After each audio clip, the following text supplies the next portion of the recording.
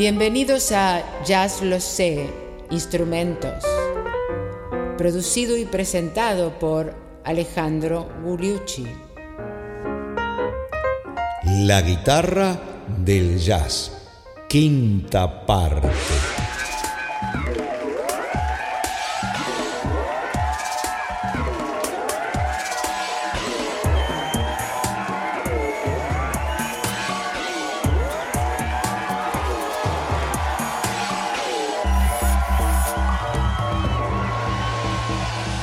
¿Qué tal, amigos? Bienvenidos a Jazz Lo Sé, Instrumentos.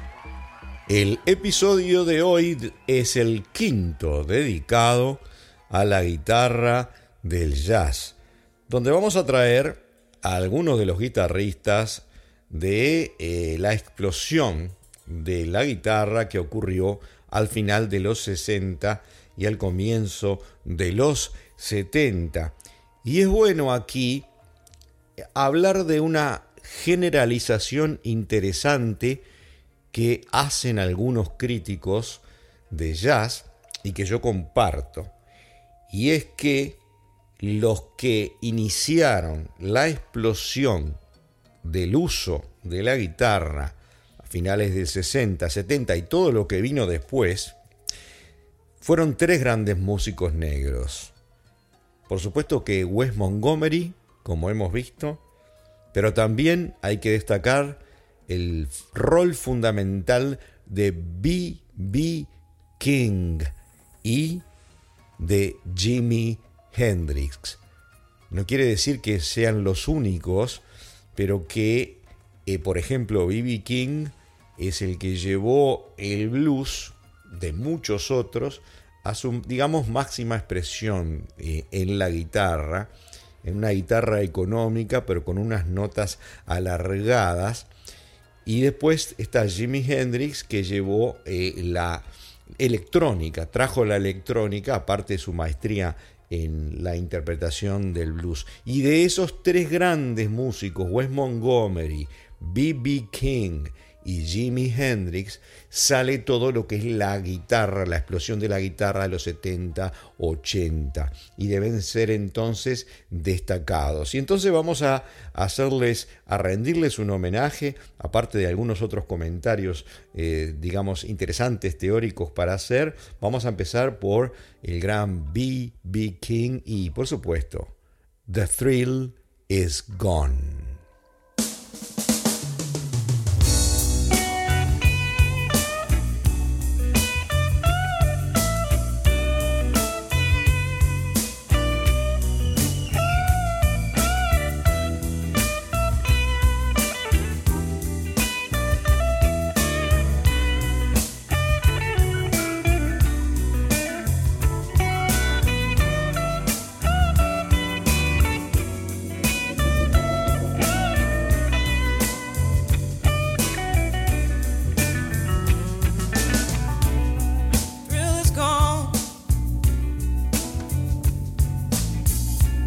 Y básicamente a lo que nos estamos refiriendo es que desde el punto de vista, digamos, teórico, la independización de la guitarra viene del banjo. El banjo tiene las notas más cortas que uno puede imaginar. Se mueren enseguida las notas. El sostener las notas siempre ha sido lo que han tratado los guitarristas, Eddie Lang, Django Reinhardt. Y luego el que logra la mayor evolución en ese sentido con la guitarra eléctrica es Charlie Christian. Y luego, por supuesto, viene Wes Montgomery, pero del otro lado, del lado del blues, el que logra ese sostén, ese estire de las notas, que es lo que buscaban los guitarristas, es B.B. King, el mejor. Y luego, como dijimos, Jimi Hendrix viene a llenar esos vacíos que tenía la música de blues o la música, el rock and roll que él tocaba, al que le era demasiado simple, y él buscaba interactuar con gente de jazz. Interactuó con Miles Davis, con Rush and Roland Kirk, y quería trabajar con orquesta. Por supuesto, murió muy tempranamente y es admirado por mucha gente del jazz, y por lo tanto vamos a rendirle homenaje también y vamos a escuchar una parte del solo de A la Pequeña, Little Wing, en un concierto en vivo aquí en San Francisco.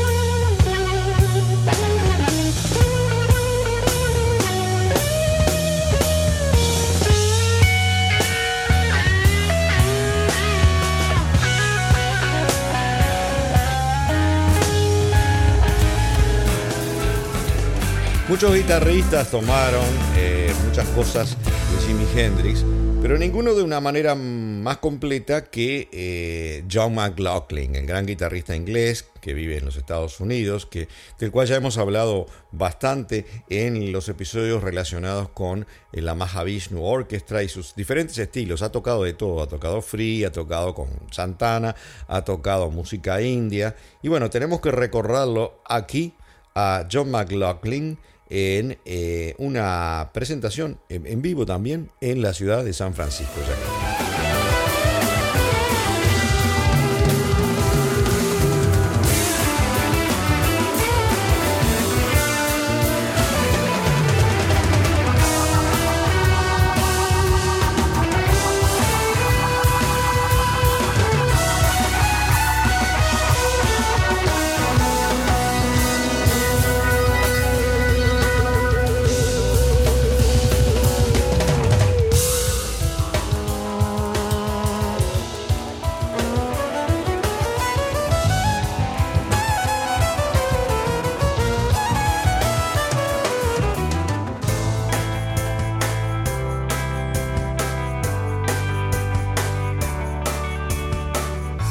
Otro gran guitarrista que cambió completamente el sonido de la guitarra y que proviene también de estas fuentes, pero que no es un guitarrista de jazz, coqueteó un poco con el jazz y, como ya hemos dicho, tenía una relación antagónica muchas veces, y era el gran Frank Zappa. Vamos a escucharle como homenaje aquí su solo en Apostrophe.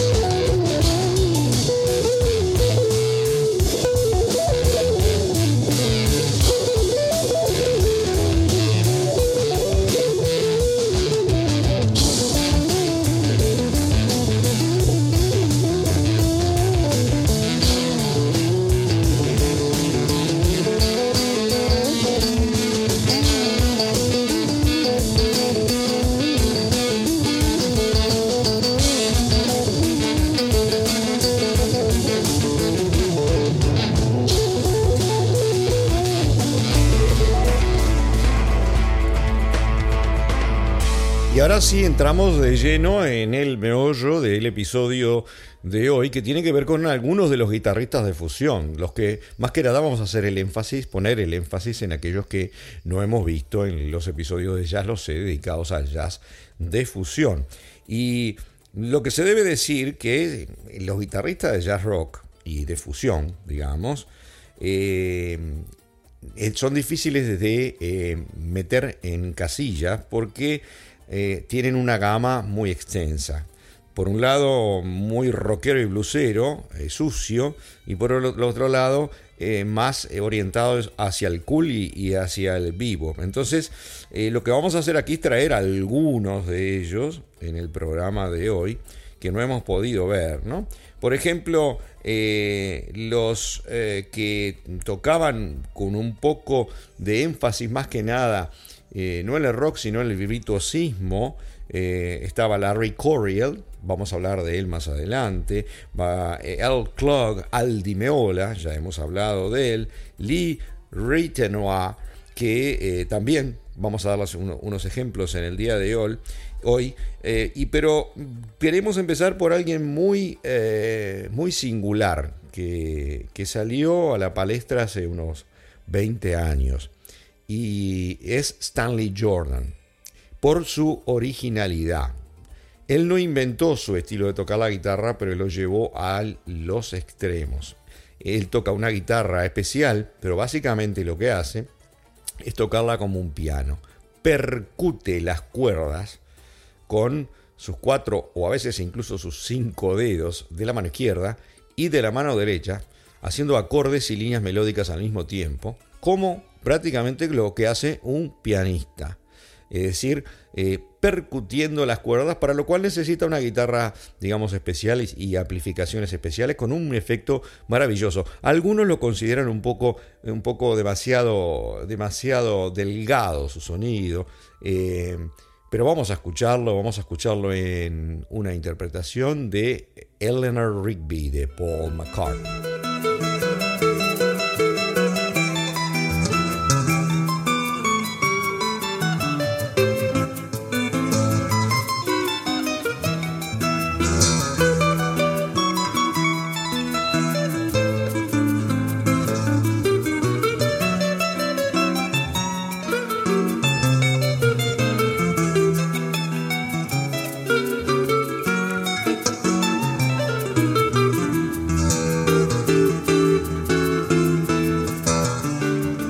No son los guitarristas y no hay ningún sintetizador ni ningún otro instrumento. Es Stanley Jordan tocando, percutiendo las cuerdas con las dos manos y haciendo algunas líneas sin percutirlas, sino tocándolas con los dedos normalmente.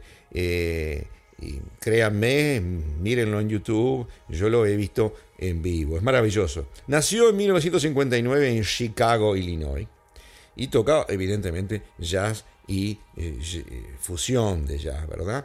Stanley Jordan empieza muy temprano, a los 6 años en Chicago, con el piano, y luego también incluso estudia teoría, y luego se dedica a la guitarra. Para hacer la historia lo más corta posible, en el año 1985 firma con Blue Note, graba el disco Magic Touch, Toque Mágico, bien apropiado el título, del cual acabamos de escuchar un ejemplo, y va directo al número 1 del Billboard durante 51 semanas, o sea, un año entero, batiendo un récord en ese momento. La guitarra que utiliza es una guitarra especial, en el sentido de que tiene una acción muy pequeña, o sea, la distancia entre las cuerdas y el diapasón es bien chiquita, de manera de permitirle facilitarle, pegarle y cambiarles la tonalidad a cada una de esas cuerdas, con la técnica de 2 manos que tiene, y está afinada en cuartas perfectas, lo cual le facilita la lógica de la utilización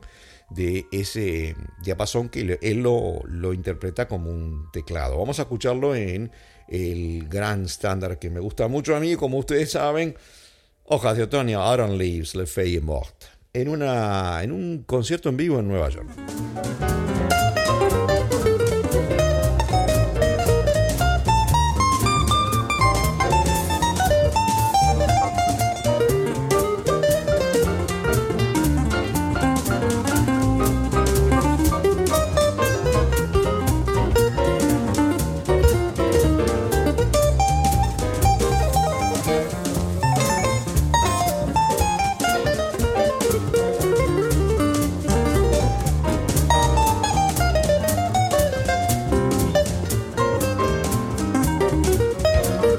Tuvimos el placer de verlo hace unos años en el Blue Note de Napa, a Stanley Jordan, que se mandó un concierto sensacional, tipo muy inteligente, además con mucha formación, incluso matemática.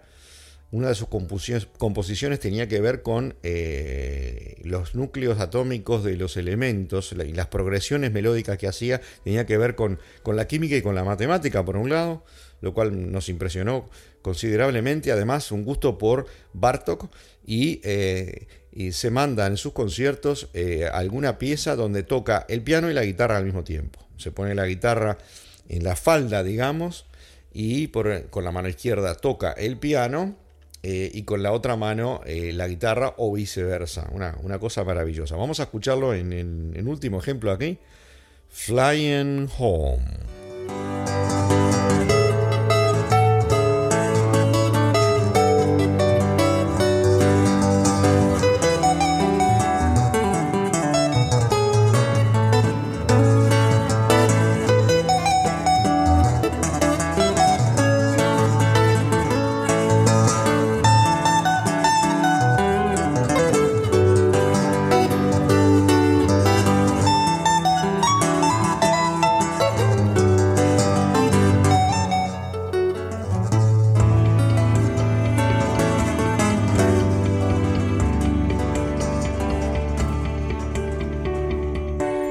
los tantos guitarristas que hay, por supuesto, uno que creemos que merece traer aquí es Charlie Hunter, entre otras cosas porque es un vecino de acá del área de la Bahía de San Francisco y proviene del hip hop en realidad, pero lo que hizo fue desarrollar una guitarra de 8 cuerdas propia, inventada por él, tomando ideas de lo que tocaba en el órgano Jimmy Smith, por ejemplo, y trasladando eso a una guitarra, como dijimos, de 8 cuerdas que tiene varias cuerdas bajas, o sea, 2 más por debajo de la cesta de la guitarra, que las utiliza para hacer líneas de bajo y líneas de guitarra prácticamente al mismo tiempo. Vamos a escuchar el clásico No Woman, No Cry por Charlie Hunter como ejemplo aquí.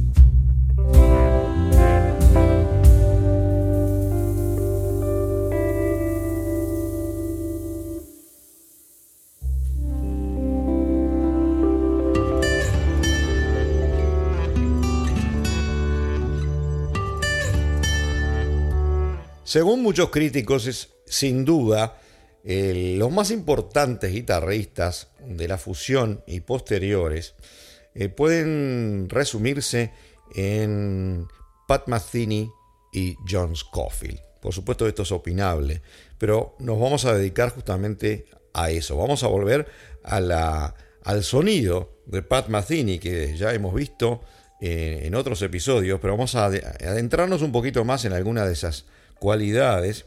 Ustedes saben que Pat Metheny es un genio de la melodía, toca líneas claras, cálidas, un poco melifluas, que van por caminos a veces intrincados. Me parece que fluyen continuamente, ¿verdad? Puede gustarte o puede no gustarte. Y tiene una sonoridad muy particular, la sonoridad Metheny, que tiene que ver con el uso de un recurso electrónico en la guitarra que se llama el chorus. Y él lo llevó al extremo de sensibilidad y es el sonido más copiado de los años 80 y 90. Entonces a mí me pareció interesante para aquellos de ustedes que no han tenido la oportunidad de escuchar una guitarra con o sin chorus, bueno, mostrarles cómo suena una guitarra con o sin chorus. Vayamos a ello. Una línea melódica de guitarra sin chorus. Y si le ponemos el chorus suena así. Lo que hace el chorus es tomar la señal y devolverla con una ligera oscilación por encima y por debajo de la frecuencia principal, lo que hace es casi como desafinar ligeramente a la nota, y eso se puede regular hasta que queda realmente desafinado. Y cuando uno desafina ligeramente una nota apenas eso y lo hace oscilar, eso le agrega una riqueza que es el sonido de chorus. Por ejemplo, vamos a volver a escuchar ahora con unos acordes de guitarra sin chorus.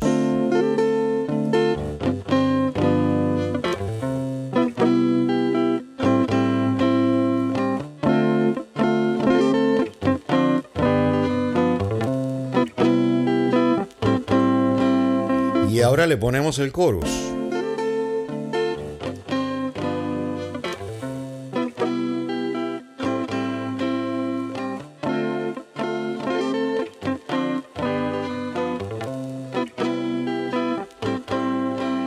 Y para hacerlo más completo hay otros dos efectos muy utilizados por estos guitarristas.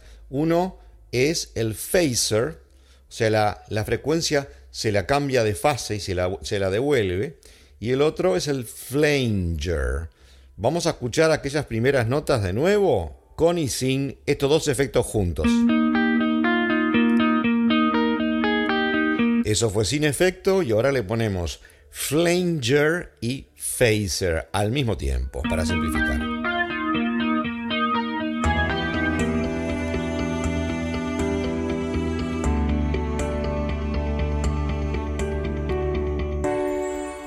Y vamos un poco a la larga carrera de Pat Metheny, que sigue por supuesto con nosotros, aparece frecuentemente desde su casa en entrevistas en este periodo de pandemia. Vamos a escucharlo con su grupo en el tema Jackal.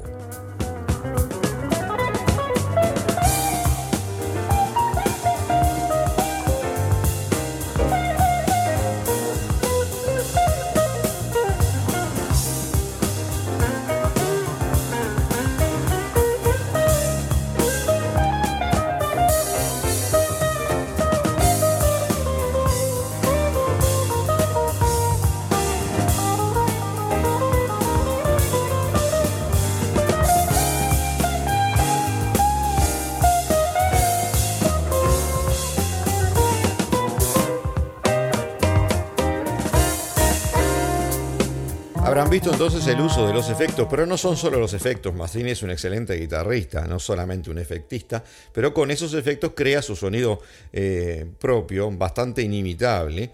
Y viene de Missouri, Metheny, y toca una guitarra especial también, además de ser el primero que difundió el uso de la guitarra sintetizador, o sea, de hacer con la guitarra cualquier tipo de sonido, usando la frecuencia de cada nota, pasándola por un programa específico y largando de allí muchos sonidos, cosa que mucha gente empezó a hacer después. Ahora vamos al último ejemplo de Metheny. Por más detalles pueden ir a Ya Lo Sé, el episodio correspondiente de Fusión. Vamos a American Garage.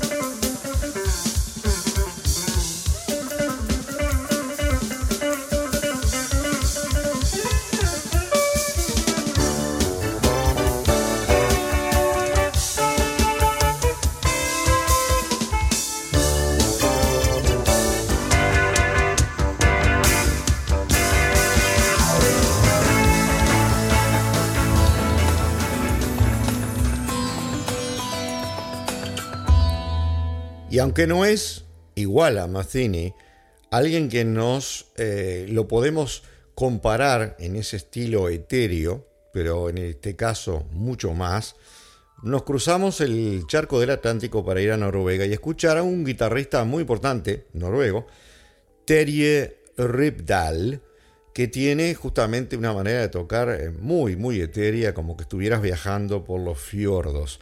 Vamos a escucharlo en el tema Waves. Ondas.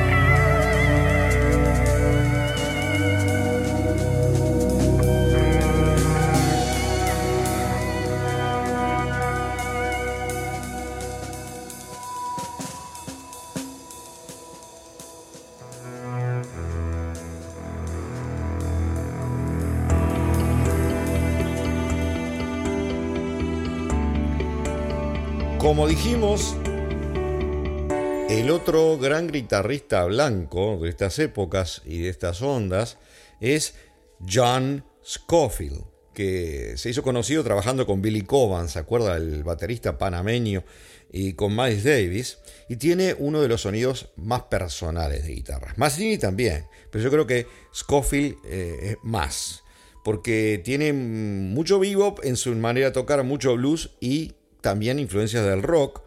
Tiene la capacidad de hacer legato como hacía Jim Hall y Wes Montgomery, pero por el otro lado el blues de B.B. King, todo eso está en su manera de tocar, que algunos describen como el sonido papel de lija, sandpaper sound, un tono súper seco, punzante, rasposo, digamos, por eso le dicen papel de lija, que tiene John Scofield, que ha tocado en muchos estilos, que es muy bueno como guitarrista de neo-bop, si se quiere. Vamos a escucharlo ahora justamente compitiendo, o en realidad mezcla de estilos, con el gran Pat Metheny en un disco que se llama Debajo del cielo de Missouri, y el tema es El Rojo, The Red One.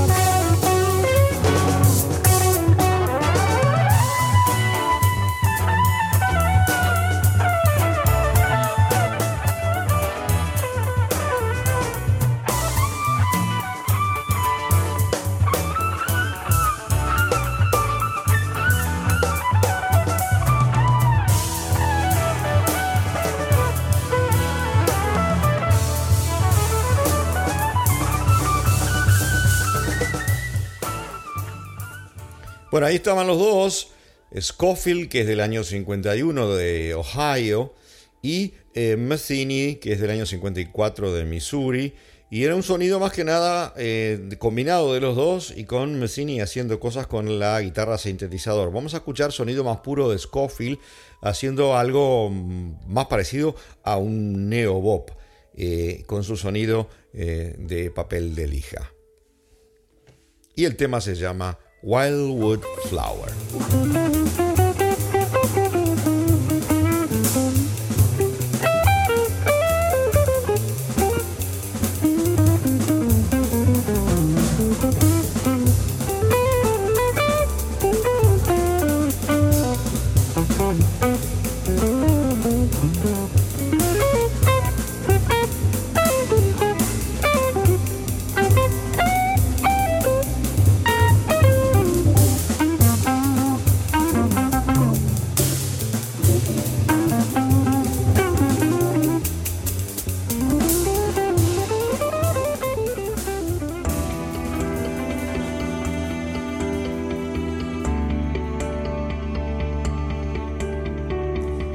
Y para redondear y terminar el episodio de hoy con estas guitarras de fusión y posteriores, quisimos traer aquí a un guitarrista nacido en el año 1953 en Boston, Massachusetts, que se llama Mike Stern. En realidad se llama Michael Sedgwick, que tocó al principio con el grupo Blood, Sweat and Tears, con Miles Davis y con los hermanos Michael y Randy Brecker, y que toca un sonido muy interesante en la guitarra. Vamos a escucharlo en este ejemplo.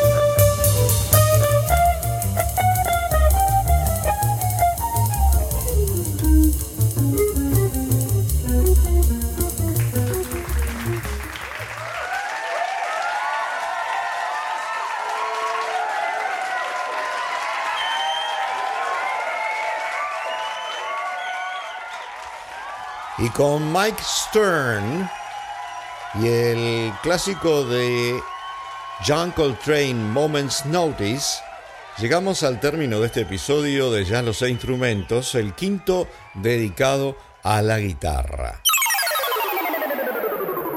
Antes de despedirnos y de contarles lo que va a suceder la semana siguiente, les cuento ahora lo que sucedió en esta semana, en que creo que tenemos un récord absoluto en estos más de 2 años que lleva este podcast en el número de downloads, y que provienen de los siguientes países. Otra vez está Estados Unidos en primer lugar, y seguido por los clásicos España, Argentina, México, Chile, Perú, Colombia, Ecuador, Uruguay y Francia, que creo que es la primera vez que entra entre los 10 primeros. A todos, muchísimas gracias, y a todos los de los 39 países en total que nos escucharon en esta semana.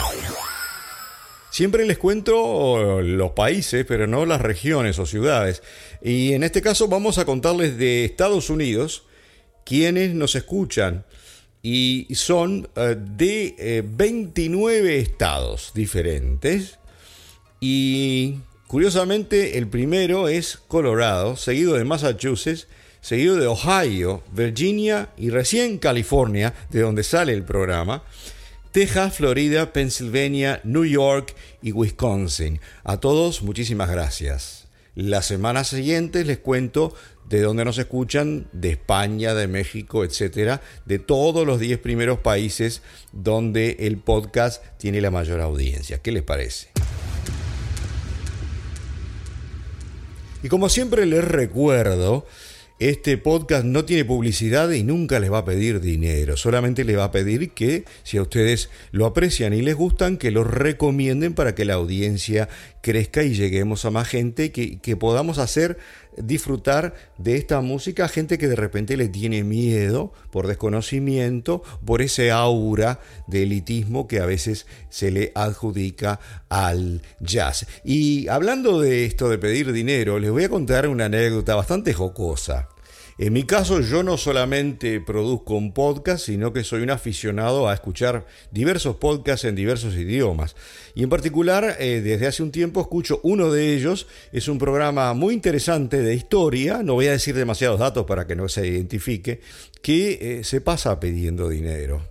Lo más jocoso fue que en uno de los programas cuenta que quería visitar determinadas ciudades de Estados Unidos donde hay un determinado tipo de museos, y que si lograba que los oyentes contribuyeran con el dinero, él iba a ir con la señora de visita a esos lugares a sacar fotos en los museos que luego se las iba a mostrar a la audiencia en su página Facebook.